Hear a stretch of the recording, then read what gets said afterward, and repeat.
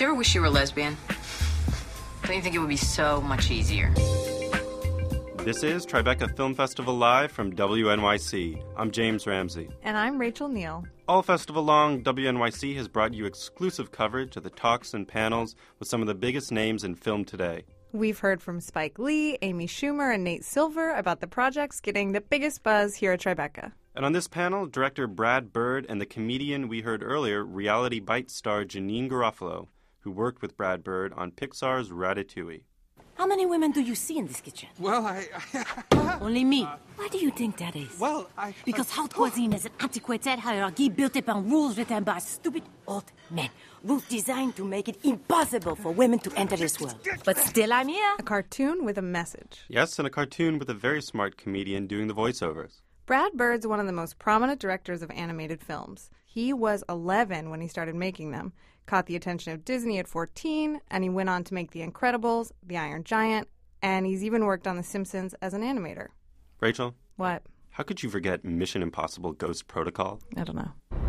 An hour ago, a bomb blew up the Kremlin.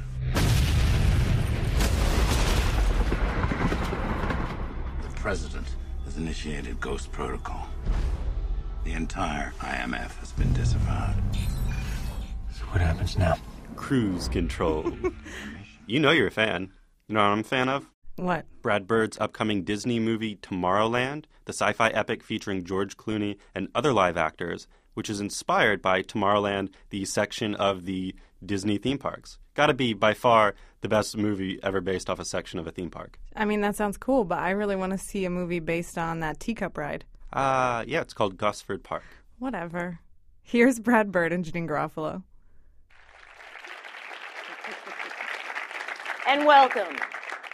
I'd like to try and make this as exciting as an episode of Charlie Rose, if I can. A lot going on. Bradley. Janeane Lee. May I, Brad Bird? Now, I was thinking, I was so honored when they asked me to do this, and I was thinking, what questions can one ask that he hasn't been asked a lot of times, but then at the same time, there's things you do want to ask. Now I'm wasting time doing this. I shouldn't deconstruct what I was thinking. Let's just get to it. For crying out loud. Okay, now, I did want to start with when you toured. I had read about that you had taken a tour as a child, as a young, maybe early teen. You were at Disneyland. Yes. Well, actually, no, it was Disney Studios. Disney Studios, right. And I was 11, so I wasn't quite teen. Oh, right. Well, today an 11-year-old that is... He's a tween. Is approximately like a 27-year-old. Yeah. But back in your day, in my day, it was a young 11. Yeah. But that's not important. What is that you were inspired by the animation that you saw at the time, and then you had sent some samples, which then got you a mentor.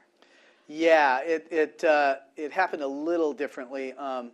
I had seen Jungle Book, and I was completely psyched by it, and it occurred to me that somebody actually made a living figuring out how a stuffy panther moved. And I thought, I'd always thought as a kid that adults were kind of, you'd go to these parties and there would be the forest of legs and just very slow moving and lumbering people that kind of seemed boring. And I thought, oh my God, I'm going to grow up to be that.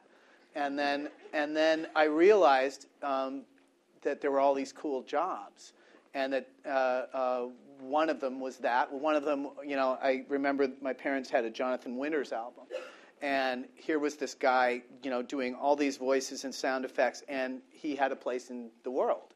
He could make a living. People were enjoying him, and I thought, it doesn't have to be boring. And then when I realized that somebody made these cartoons, that they didn't just happen, that somebody actually thought about this deeply, it seemed like, wow, the adult world is very exciting.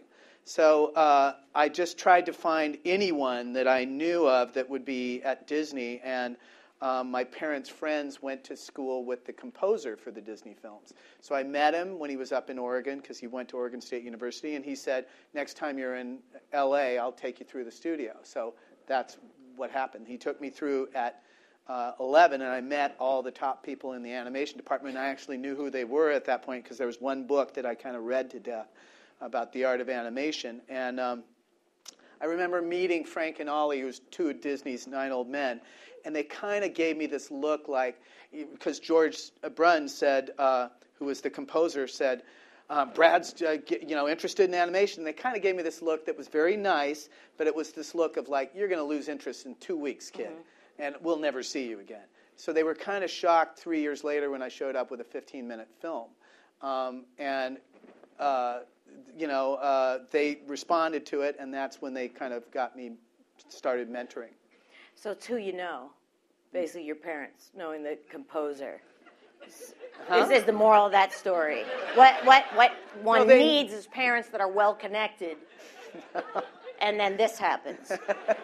But one of the things that I think everyone would find most interesting about your work is you have taken it to an extraordinary level, and it's almost as if you can see the difference between what is when you started and what can be, and within that construct, you've had to actually create ways to do it because there's limitations to the stories you want to tell and to the way you want to tell it. Like with Ratatouille, there was software issues, as I recall. There were less than on Incredibles because we had done a lot of groundbreaking on Incredibles. So by the time Ratatouille came around, which is only one film later, the tools were way more advanced. So the animation of the humans was a lot easier. That the technology was more friendly to, and I think that you can see it in the quality. I think I love Incredibles and had a blast doing it, but we had to fight the machinery a lot on Incredibles, and by Ratatouille, the machines were more friendly. So, well, there's some people who don't, I think, appreciate that it is an art form. Sometimes when they think of what you're doing and what people like you are doing. I think they think it's a lot easier. They think that there's a button that's like make movie, right? Yeah. And it just gets done. Right. And they don't realize that the computers, they want to do everything exactly. They want to do things cleanly and evenly and hopefully geometrically, not organic. And if you want to do that, they can do it like no problem. They can spin a cube in space and da-da-da. But if you want them to present anything that approximates the natural world, they will fight you every step of the way. And they're less so now. They're getting better all the time. But all those flaws that you see, like in Ratatouille, on the kitchen floor, each one of those tiles, it is at a slightly different level. Well, somebody had to do that because the computer wants to do it exact, as if everything is perfectly placed. And if you want imperfections, you have to tell the computer, I don't want them to match. I want them to be asymmetrical, and that was done from research. When you have actual tiles that have been around for a while in a kitchen, they are not exact. Their levels are slightly different, so light hits them differently. And anyway... No, that's what I remember. I remember those conversations from when it was taking place, that the computer was just trying to clean everything up. And you don't want it all clean. the time. Yeah. And another thing, and then we'll throw to the clip, that I find fascinating, and I think everyone does, about what you've been able to do is within the genre that you're working in, you've actually... It's not a genre, actually. I'm sorry, what would it be called? A medium. Animation is a medium.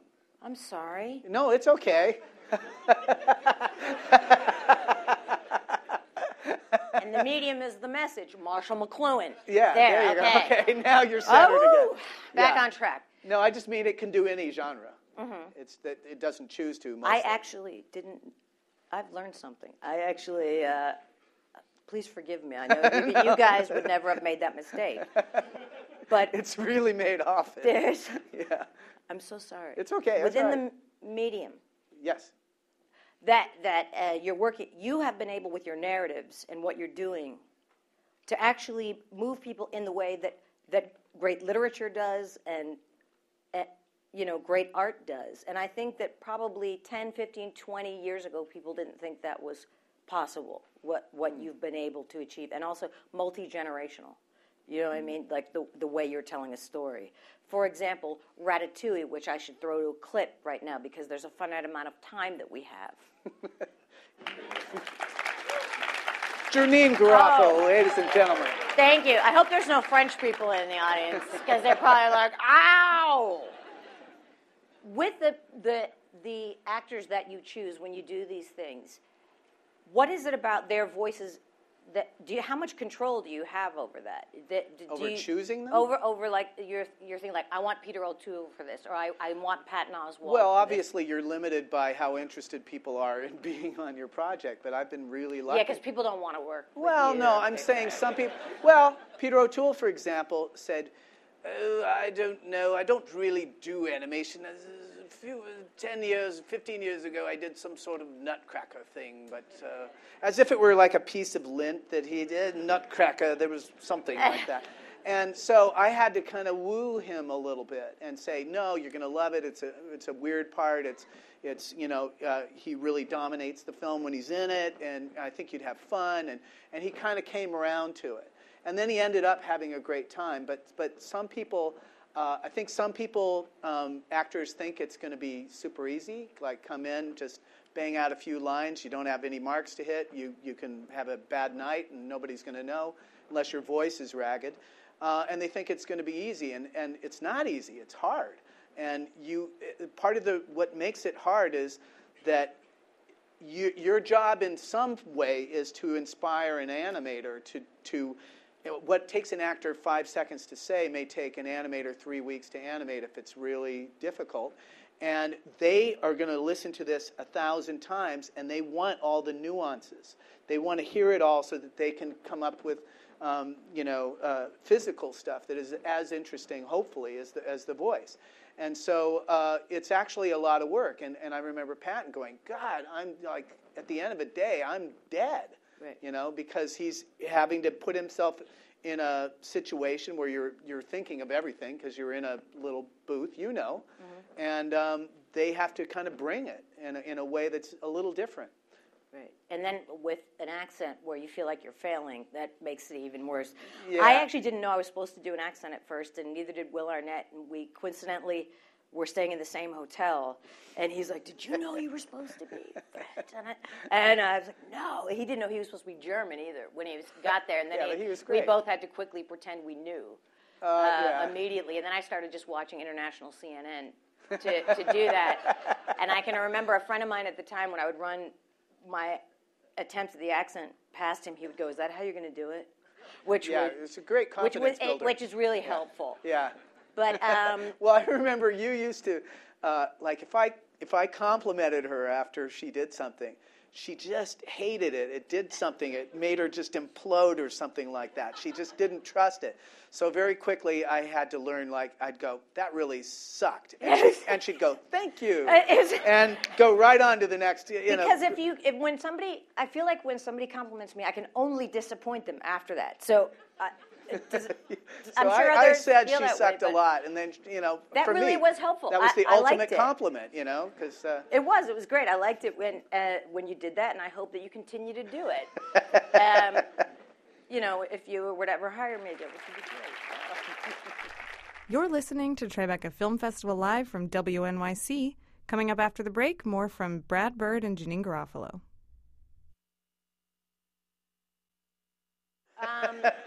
Now, this next clip we're going to go to, I have actually lots of questions about, which is Mission Impossible Ghost Protocol. And I believe that you were trying to do an adaptation of a novel at the time that was not coming together, and then this came along. Yeah, it was just a really ambitious, very incredibly rich period in history. It was called 1906, and it is a project that takes place in San Francisco right before the earthquake. And at that moment in time, San Francisco was an unbelievable, fascinating place, kind of caught between the 20th century and the 19th. And it still had gas lights and electric lights. There were horses and cars. There was the cinema, and they were still Shanghaiing people from bars. I mean, dropping them, getting them, slipping something in their drink. They actually had trap doors in bars, and they would drop them through, and thugs would beat you up, and you would be on a boat to Shanghai. And there were people in the legislature who made money from knocking people out and selling them their services to boats where if you didn't work, they'd throw you overboard. So it's the Wild West. and the 20th century at the same time, and there was corruption, and it was beautiful, and all this crazy stuff was happening. So the project, it was just super rich, but I couldn't find a way to corral the story into a movie-sized box. It always sprawled out this way and that, and after a while, I went, it's been too long.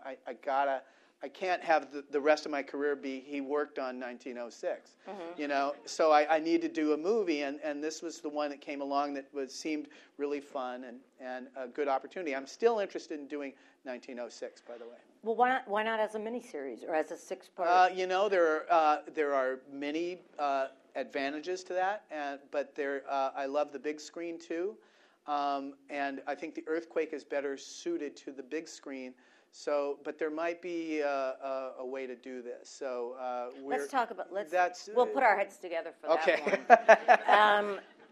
Right now, ladies and gentlemen, a movie you may or may not have heard of: Mission Impossible: Ghost Protocol.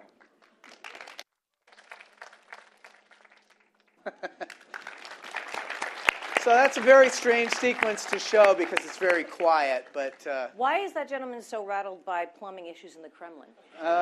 Is it that big a deal to hear a leaky faucet in the Kremlin? I don't think a lot goes on in that hallway. Well, you know, it is Russia. I feel like plumbing is an issue. It just seems like it wouldn't be that unusual to hear it drink. Well, in the script, they had a duck quack, so. Well, that would make no sense. That would make zero sense. Which is a perfect gateway to what I would like to discuss. Okay. Now, when you are asked to direct something like this, which is actually bigger than all of us, like a franchise with Tom Cruise, as the director, you must have the same amount of passion, vision that you have for your projects, but you must be in some way hindered. Well, you know that your slot is to fit in with the other Mission Impossible films that have been made. But one of the things that attracted me to Mission over the other things I was being offered was that it was part of the series to not have one style. That the Brian De Palma mission looks different from the John Woo mission, which looks different than the JJ mission. And the fact that it was willing to accommodate individual style was what was interesting to me, and they were very open about saying, if you have anything that you'd wanted to do in a spy movie, you know, we're wide open to it. And I had like 6 things that I wanted to do in a spy movie, and I got to do 5 of them. And they didn't keep me from doing the 6th one. It's that the story didn't allow an opportunity for it. But I got to get them all in there, and so it was fun in that sense that we had a skeleton that we were, you know, kind of fixed to, but within that we can improvise and change things a lot. Wow, that surprised me. Because I was thinking it's got to be like the art of war. Well, if you want to, with the rules of engagement of how someone like you is going to work from the top of your intelligence, as you always do, within the confines of a huge commercial venture, right, and tons of other voices involved in it. Well, but I had Tom and I had JJ, and both of them were interested in me doing my own thing. So I was kind of protected in a way, and I was supported when I wanted to do something different. You know, it wasn't like I was against the world. You know, I had those guys kind of providing a little dome of protection. Well, then why didn't you feed them? Why were they so thin? Did you notice Simon Pegg and Tom Cruise were incredibly thin? Craft service must have been awful on Ghost Protocol. Actually, they had to, I mean, you know, those things are like Olympic events. And Tom, especially, because his stuff is so physical, trains for each stunt so that he is peaking for what that particular stunt needs on that particular day. I mean, he takes it really seriously, and that's why he can do things like climb the Burj Khalifa and you know, do it and look effortless about it. Is he takes it really seriously. Thank you, LRH. Yeah, very inside reference. Not really, that documentary. Yeah. Woo! Going Clear. We could talk about that all day. You know, yeah. That'll have to be for another film festival. Yes. But before we throw to the last clip, I was thinking about one of the reasons I wanted. Can I interrupt for a second? One of the reasons I wanted to. Yes. Just one of the reasons I wanted to put that clip in is because it was a little more like a silent comedy in a way, and one of the things that I responded to with Tom when I first met him was we talked about movie history, what we loved, and I mentioned Harold Lloyd, and he knew all of Harold Lloyd's films, and so I could do that kind of short stroke with him, and he'd know what I was talking about. So anyway, I'm sorry. No. And actually, he can be very funny. He can. Tom Cruise can surprise you with actually Tropic Thunder, how funny he's really, he is. Yeah. And actually, Tropic Thunder I wouldn't put in that Oh, yeah? You would category, put- only because I felt that was a little over the top. It no is over the offense, top. LRH. The whole film is over the top. But I feel like when he's subtle funny, he's Yeah, really well, he funny. did funny stuff in this film. Like when he's supposed to go climbing out the window, he has this look on his face, that we discussed, of him like, I don't want to do this. Is there any other way other than doing this? And people tend to look at Simon in those scenes, but Tom is actually really funny too. Anyway, go ahead. No, that's great. What is the toll it takes on a project like that as a director? It must be an unbelievably mentally and physically. Well, it was a rough one to go into as my first live action film because it's like being thrown in the deep end of a very shark infested pool in terms of how difficult the set pieces were. They were big and they were complicated, and you had to get a lot of moving parts to fit together. But like I said, one of the things that attracted me to the project was a chance to work with Tom and a chance to work with JJ, and they were both could not have been more supportive. So it was fun. It was hard, but it was fun. And do you feel you would want to pursue more live action stuff, or is your heart mostly? Well, my next film is live action, so.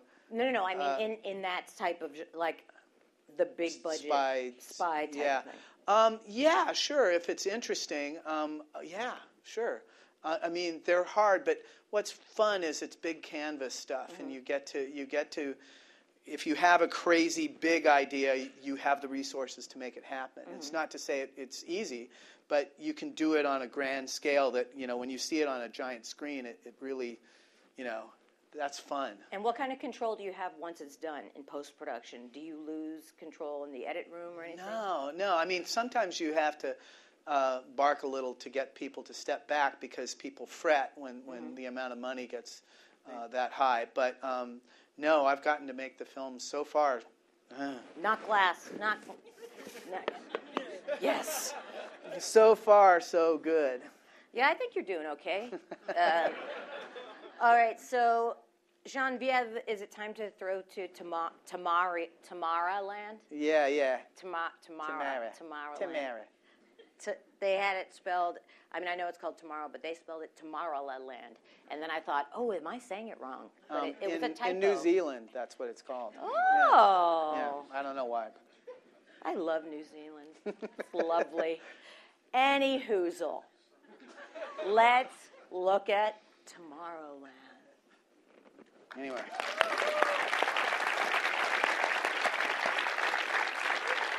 The girls love it, don't they? Girls love it when the kids are eternal optimists, and yet it didn't work. Where's the jetpack?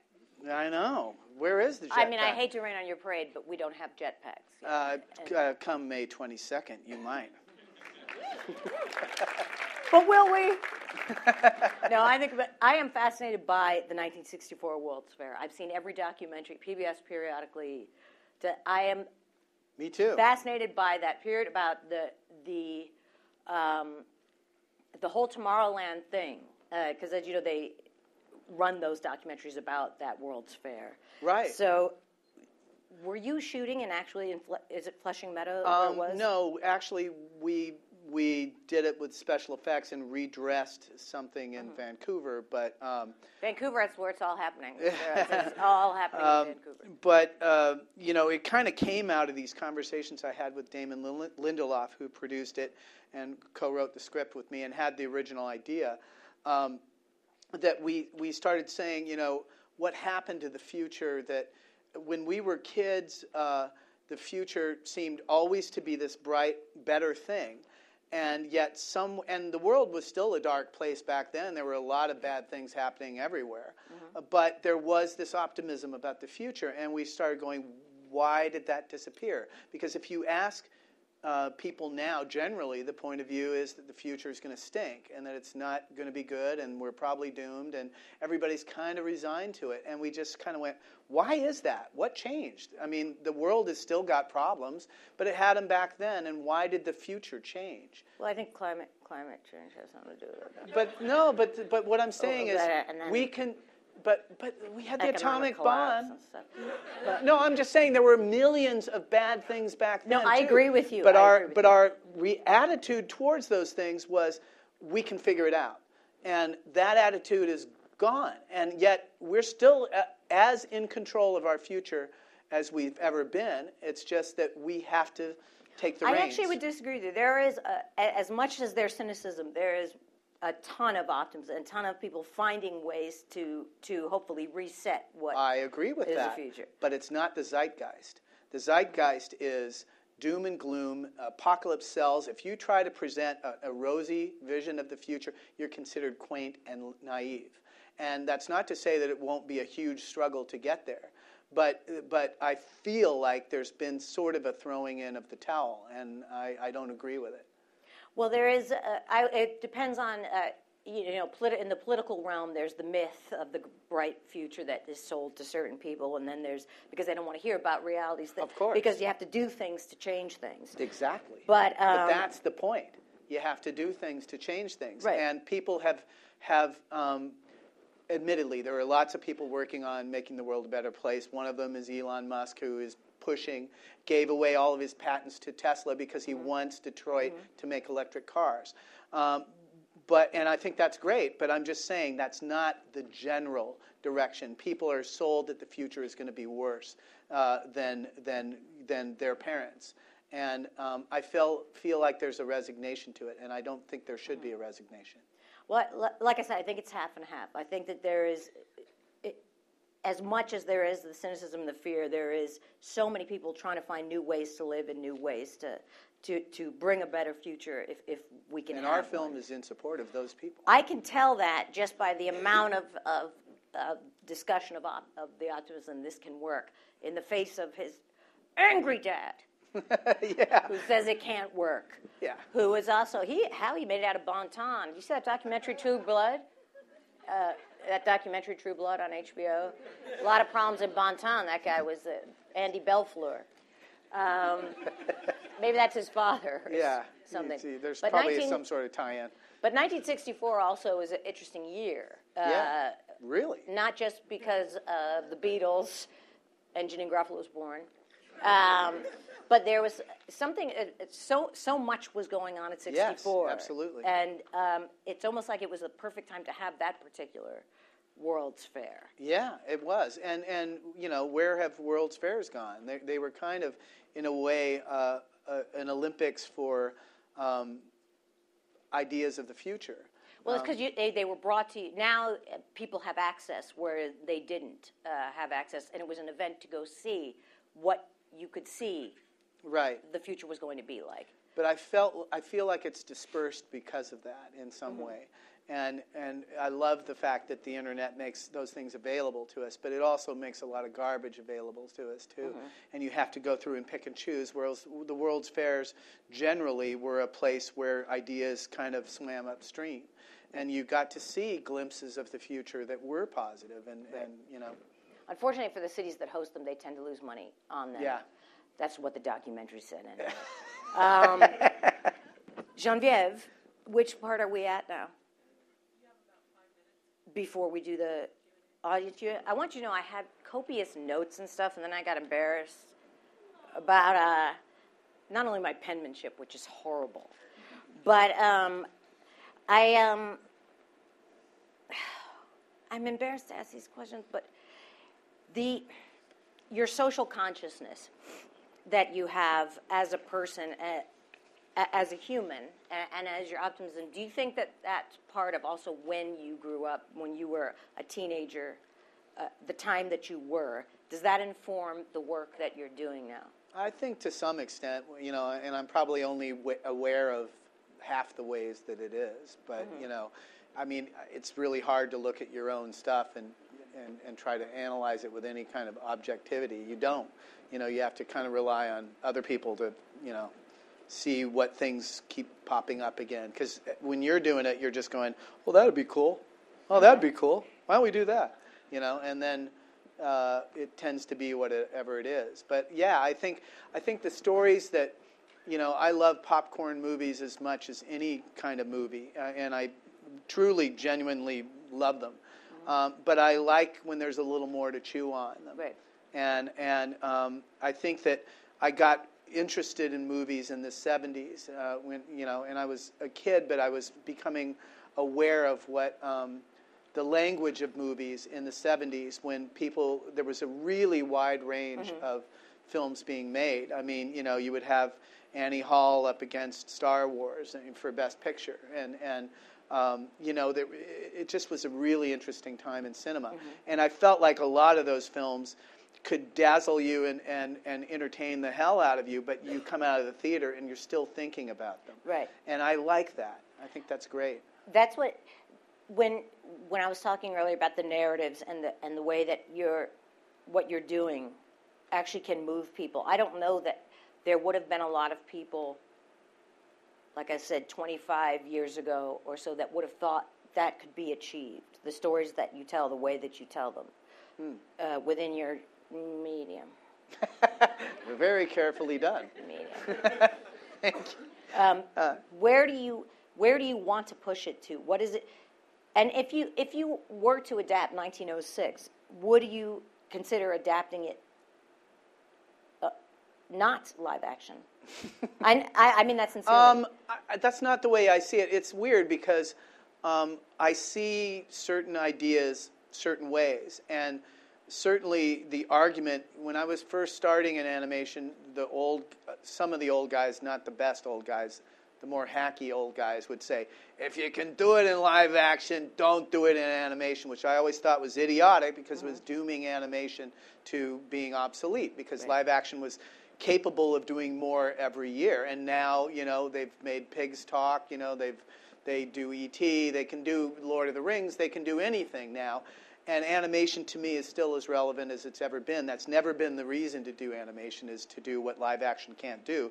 It's to take ideas that can benefit from having the essence of them turned up. And that's what animation is. It's like a good caricature of W.C. Fields looks more like W.C. Fields than W.C. Fields does. And that's what good animation does. So there's certain ideas, like Incredibles could have been done as a live-action film, but I saw it as an animated film.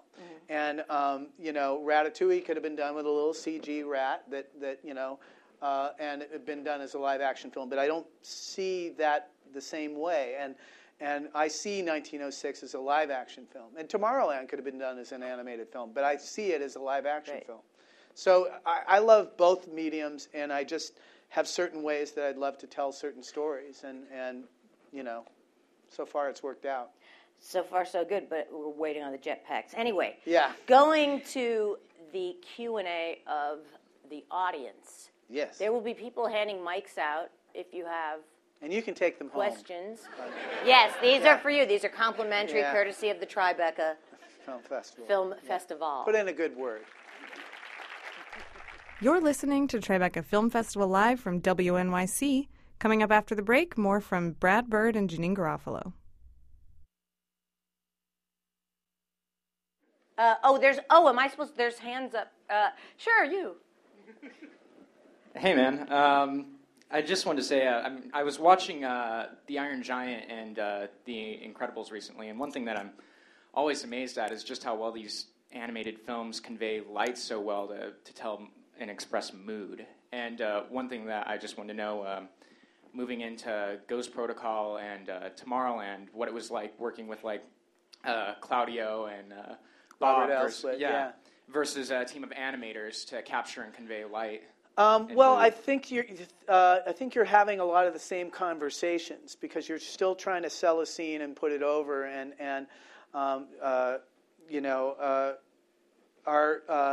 when we do a CG film, unlike a hand-drawn film, you're dealing with people who are in charge of photography. And on Ratatouille, we had Sharon Callahan, who'd done several Pixar films and is brilliant.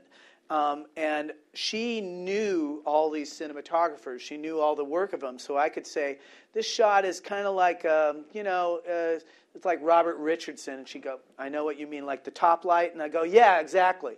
And so we could use that shorthand of knowing what certain cinematographers did as shorthand for, like, that's how to approach this shot. So it's really the same stuff. It's just the tools are a little different. Yeah. You? Hello. So now that we've clarified the difference between medium and genre, you've done family films, you've done a spy film, now you've done Tomorrowland, which we'll find out what it is. But are there any? Who knows what it is, really? I don't know. What are there other genres that you would like to try your hand at as a filmmaker in either? I would love to do a Western. I'd love to do a musical. I'd love to do a lot of different things. What you are trying to figure out is what you would do that is different than what's been done, and which films you're inspired by and which ones you want to stay away from. Like, I have certain Westerns that I love and certain Westerns I'm like, so it's, the ones that stick are the ones that ultimately influence you. Let's go in the back with the red cap. I feel horrible. Jeez, it's like the lottery. I love and the not way the good one either. Shirley Jackson's one. Not the good lottery. I love when you pick someone, you go, you? Yeah. I don't want to offend anyone. Anyway, the gentleman in the red cap. No, I was just curious what that last thing that you didn't get to put in Ghost Protocol was with the spy. What the 5 things were? Yeah, well, no, just the last one. Yeah. Well, then I'm giving up the idea. I know. I don't want to do that because ideas find their way into other films. I was doing a failed project that I tried to do for years, was an animated version of The Spirit, Will Eisner's comic strip. And there was a gag in The Spirit that I did where the spirit is on the phone and he keeps hanging it up and it keeps falling off. And finally he's like slamming it down multiple times. And that showed up in Iron Giant. The opportunity to do that showed up in Iron Giant with Kent Mansley. So ideas find their ways into other films. And so I don't want to give up the idea because it might go into another film. You? Yeah.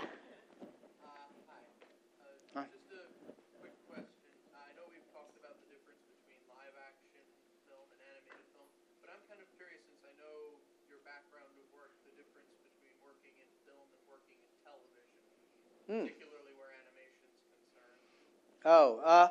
Well, television has its own challenges, as you are very aware. Mm-hmm.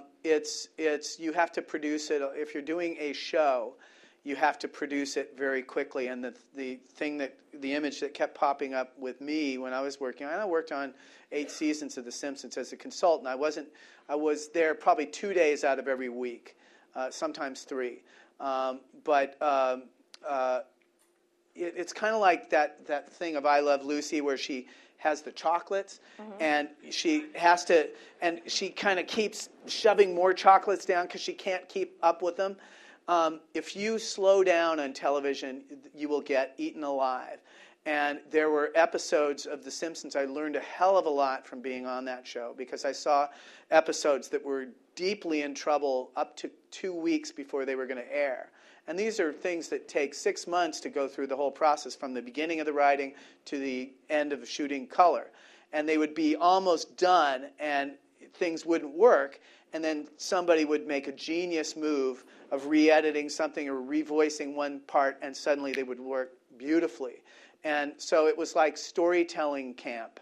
And because the Simpsons scripts, as googly-eyed as everybody is and crazy looking, the scripts are actually very sophisticated and would have an A story and a B story and sometimes a C story and keep things popping. In 22 minutes, they would do like 40 minutes worth of material. And so I learned a lot from being on that. But television forces you to make decisions quickly. and that has served me very well in film because with Iron Giant, we had a limited budget and a shortened schedule compared to DreamWorks or Disney films. And with Incredibles, we had this great studio and a big budget and support, but we wanted to make a film that was 3 times bigger than any one they had done without it costing any more money. So all the TV stuff really was handy because you cannot linger over a decision. You have to just make it and move on in TV, and that has been great for me in movies. Will you start picking the people? Will I start what? Picking the people. Oh, okay. Yeah, I'll be ruthless. You know, never. Yeah. Hi. Yes. Okay. Hello. I'm sorry about my English. I'm from Brazil. Okay. I'm sorry about my English too. So we're even. Okay. It's a curious answer in how your process to collect and select your insights and ideas, because obviously you have a lot of elements to make incredible narratives, and how your process? It's different for each film. They're highly individual and they happen in very different ways. There's a film that I wanted to make and still want to make called Ray Gun. And that idea happened because I was listening to the radio, and there was this music, and it sounded like Peter Gunn. It was dun dun dun dun dun dun dun dun dun dun dun. And so I go, this is Peter Gunn, and then it goes, whee! And I go, that's not Peter Gunn. What is that? Planet Claire by Planet Claire by B-52s. Exactly. But I went, that's not Peter Gunn, that's Ray Gunn. And then I went, what would Ray Gunn be? And I just started to ask myself all these questions, and then you come up with answers that entertain you, and then you have a story. So that in that instance, it was inspired by a song, but no two happen alike. Oh, okay. Yes. The one with the Pixar cap. Bases are loaded. So I have a physics question for you. Uh-oh. And I'm also, liable to flunk. Yeah, right. Also, I'll answer it pre-advanced. Yeah, I don't know. You don't know? Okay. Moving on to the next question. Question about creating genuine peril. Uh-huh. Because I've read that Walt Disney wasn't afraid of scaring children in his No, films, that's and exactly right. And it's what a lot of people get wrong about Disney. Among the piles of things that people get wrong about Disney. Yes. In fact, they had to reupholster the seats in a very large movie palace in New York because little kids were peeing on the seats when The Witch came on in Snow White. They had to reupholster after about a month. They had to because the pee was eating into the. Well, we don't need. Anyway, I think that I always admired that about Walt era films is that they were not afraid to be really scary. And my favorite Disney film Walt Disney film was Pinocchio, which I still find scary, and I love that about it, that it was willing to be dark and go there. The scene where they transform into donkeys, was done in a way that still scares the crap out of me, and I think that's great. In fact, I think in animated, you talk about what animation should do. Animation should do a balls out horror movie, absolutely, and that's what everybody thought Black Cauldron was going to be, and then it just was bad on 400 different levels, but and that's for another film festival. My physics question really. Oh, no! You're limited to one question and no physics. Well, I'm being brutal. It's time to your. You. Actually, we should. I feel like we're staying front too row. front. Okay, well, you have an opinion. Take it over. Well, now you go, and then we need to be more fair. Next one's yours. And go back. Next one's yours. Okay. Okay. Yes. So you've mentioned finding literature that you enjoy, and then talking about also animation and live action. Have you ever considered doing a movie where it's combining both, based on a story that people love, like The Phantom Toll Booth or something along those lines? I have a movie that combines them, but it's not the Phantom Toll Booth kind of thing, where two different realities that you cut back and forth between. I don't know. Those kind of work. I mean, there's been a lot of bad ones like that, like Page Master and stuff like that, you know. I don't know, maybe. I have one that combines them, but combines them in a different kind of way. But yeah, sure. I mean, yeah, those mediums can play well with each other, sure. Janeane. Okay, in the back, and also we probably shouldn't wait for mics because then you can get more questions in, but you're going to have to project as if you're in the theater. Sir, right there. Yes, you. Right there. In Ratatouille, you seem to be influenced by cinematography. You had this rock focus. In your animation work, has that influenced your direction of actors? I see it all as kind of the same thing. You're still working with the same language. Some people like to do really deep focus, and some films like Citizen Kane have really benefited from it. But for me, focus is another way to direct the eye. And I like the fact that CG animation, you can mimic a real lens. Part of what you're talking about in Ratatouille was I wanted it to feel small. And in other words, that you were... It's subtle, but there's a way to do it where it seems enormous and like you're small, and there's a way to seem like you're small, and there's a way to make the room just seem enormous. And they're not the same thing. And I wanted it to seem like we were small. And one thing that I noticed is when you photograph things with real lenses, when they're small, the focal length becomes very short. So if you try to get close to a rat's face, his nose might be in focus, but his eyes won't be in focus because they're small. And so I said, I want the camera to mimic being small. And so the focal length gets very short when you're close to Remy, and it gets longer when you're with the real people. And that is something the computer did not want to do. It wants to do deep focus. And everybody was like, well, you don't want deep focus? You can see everything. Why don't you want that? I said, because I don't feel small. You know, I want to feel tiny. I want to feel like we have a little tiny rat cam and a little tiny rat cinematographer, and he's, you know, and for all those shots, I want them shot by the union rat cinematographer, you know. So anyway. Okay, we're only allowed to have one more. This is worth the price of admission right here. Yeah. I'm so sorry. We only get You suck. I know. Oh, thank you. Thank you. Brad, I was very moved by when you were sharing before about the future, how, as we were kids, was promised beautiful, and now how so much of media is being shown that apocalyptic here, apocalypse there. What do you feel should be the, as a storyteller, as someone who's a storyteller, like an ancient storyteller, like a shaman, or that how we should, as overall in media, should be promoting more of this kind of to influence people's consciousness and be like a different level of that? Yeah, I shy away from getting too like prescribing. Well, this is what the world needs right now through the media. But I do believe storytelling is powerful, and that the stories we tell each other in whatever form,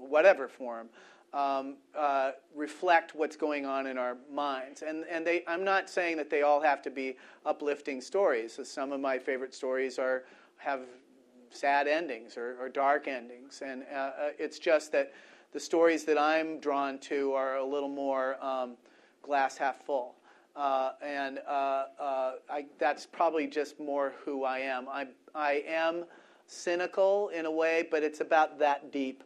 If you go scratch it a little bit underneath, I'm an optimist. Can we say you're jetpacky? I'm kind of jetpacky with a longer range, though. But that's more like Brad Bird, he's jetpacky. Yeah. You know, he believes we're actually going to have one soon. I don't believe. Well, I we like do that have about them. you. They're just not. They just don't long work. Range. They don't work the way that we were promised. That's right. Damn it. Now, in summation, What have we learned today? What have we learned today? It's good to have your parents be connected with someone at Disney. My parents were connected to somebody who was connected with somebody who was. Come on, I'm more of the people. And then also to be talented. That helps too.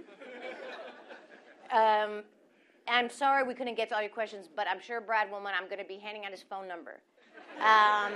And just to ring him up on his cell. And right, you don't mind. Right? Or you can stalk Janeane. Either one works. Yeah. But I think they have more questions for you, and I feel like you're such an optimist. You're such an Airbnb type of guy in the sharing economy. But anyway, thank you all so much for coming. This is Tribeca Film Festival Live from WNYC. On the next episode, Christian Slater talks about leading an army of hackers against an Illuminati-like group of bad guys in the USA Network's new show, Mr. Robot.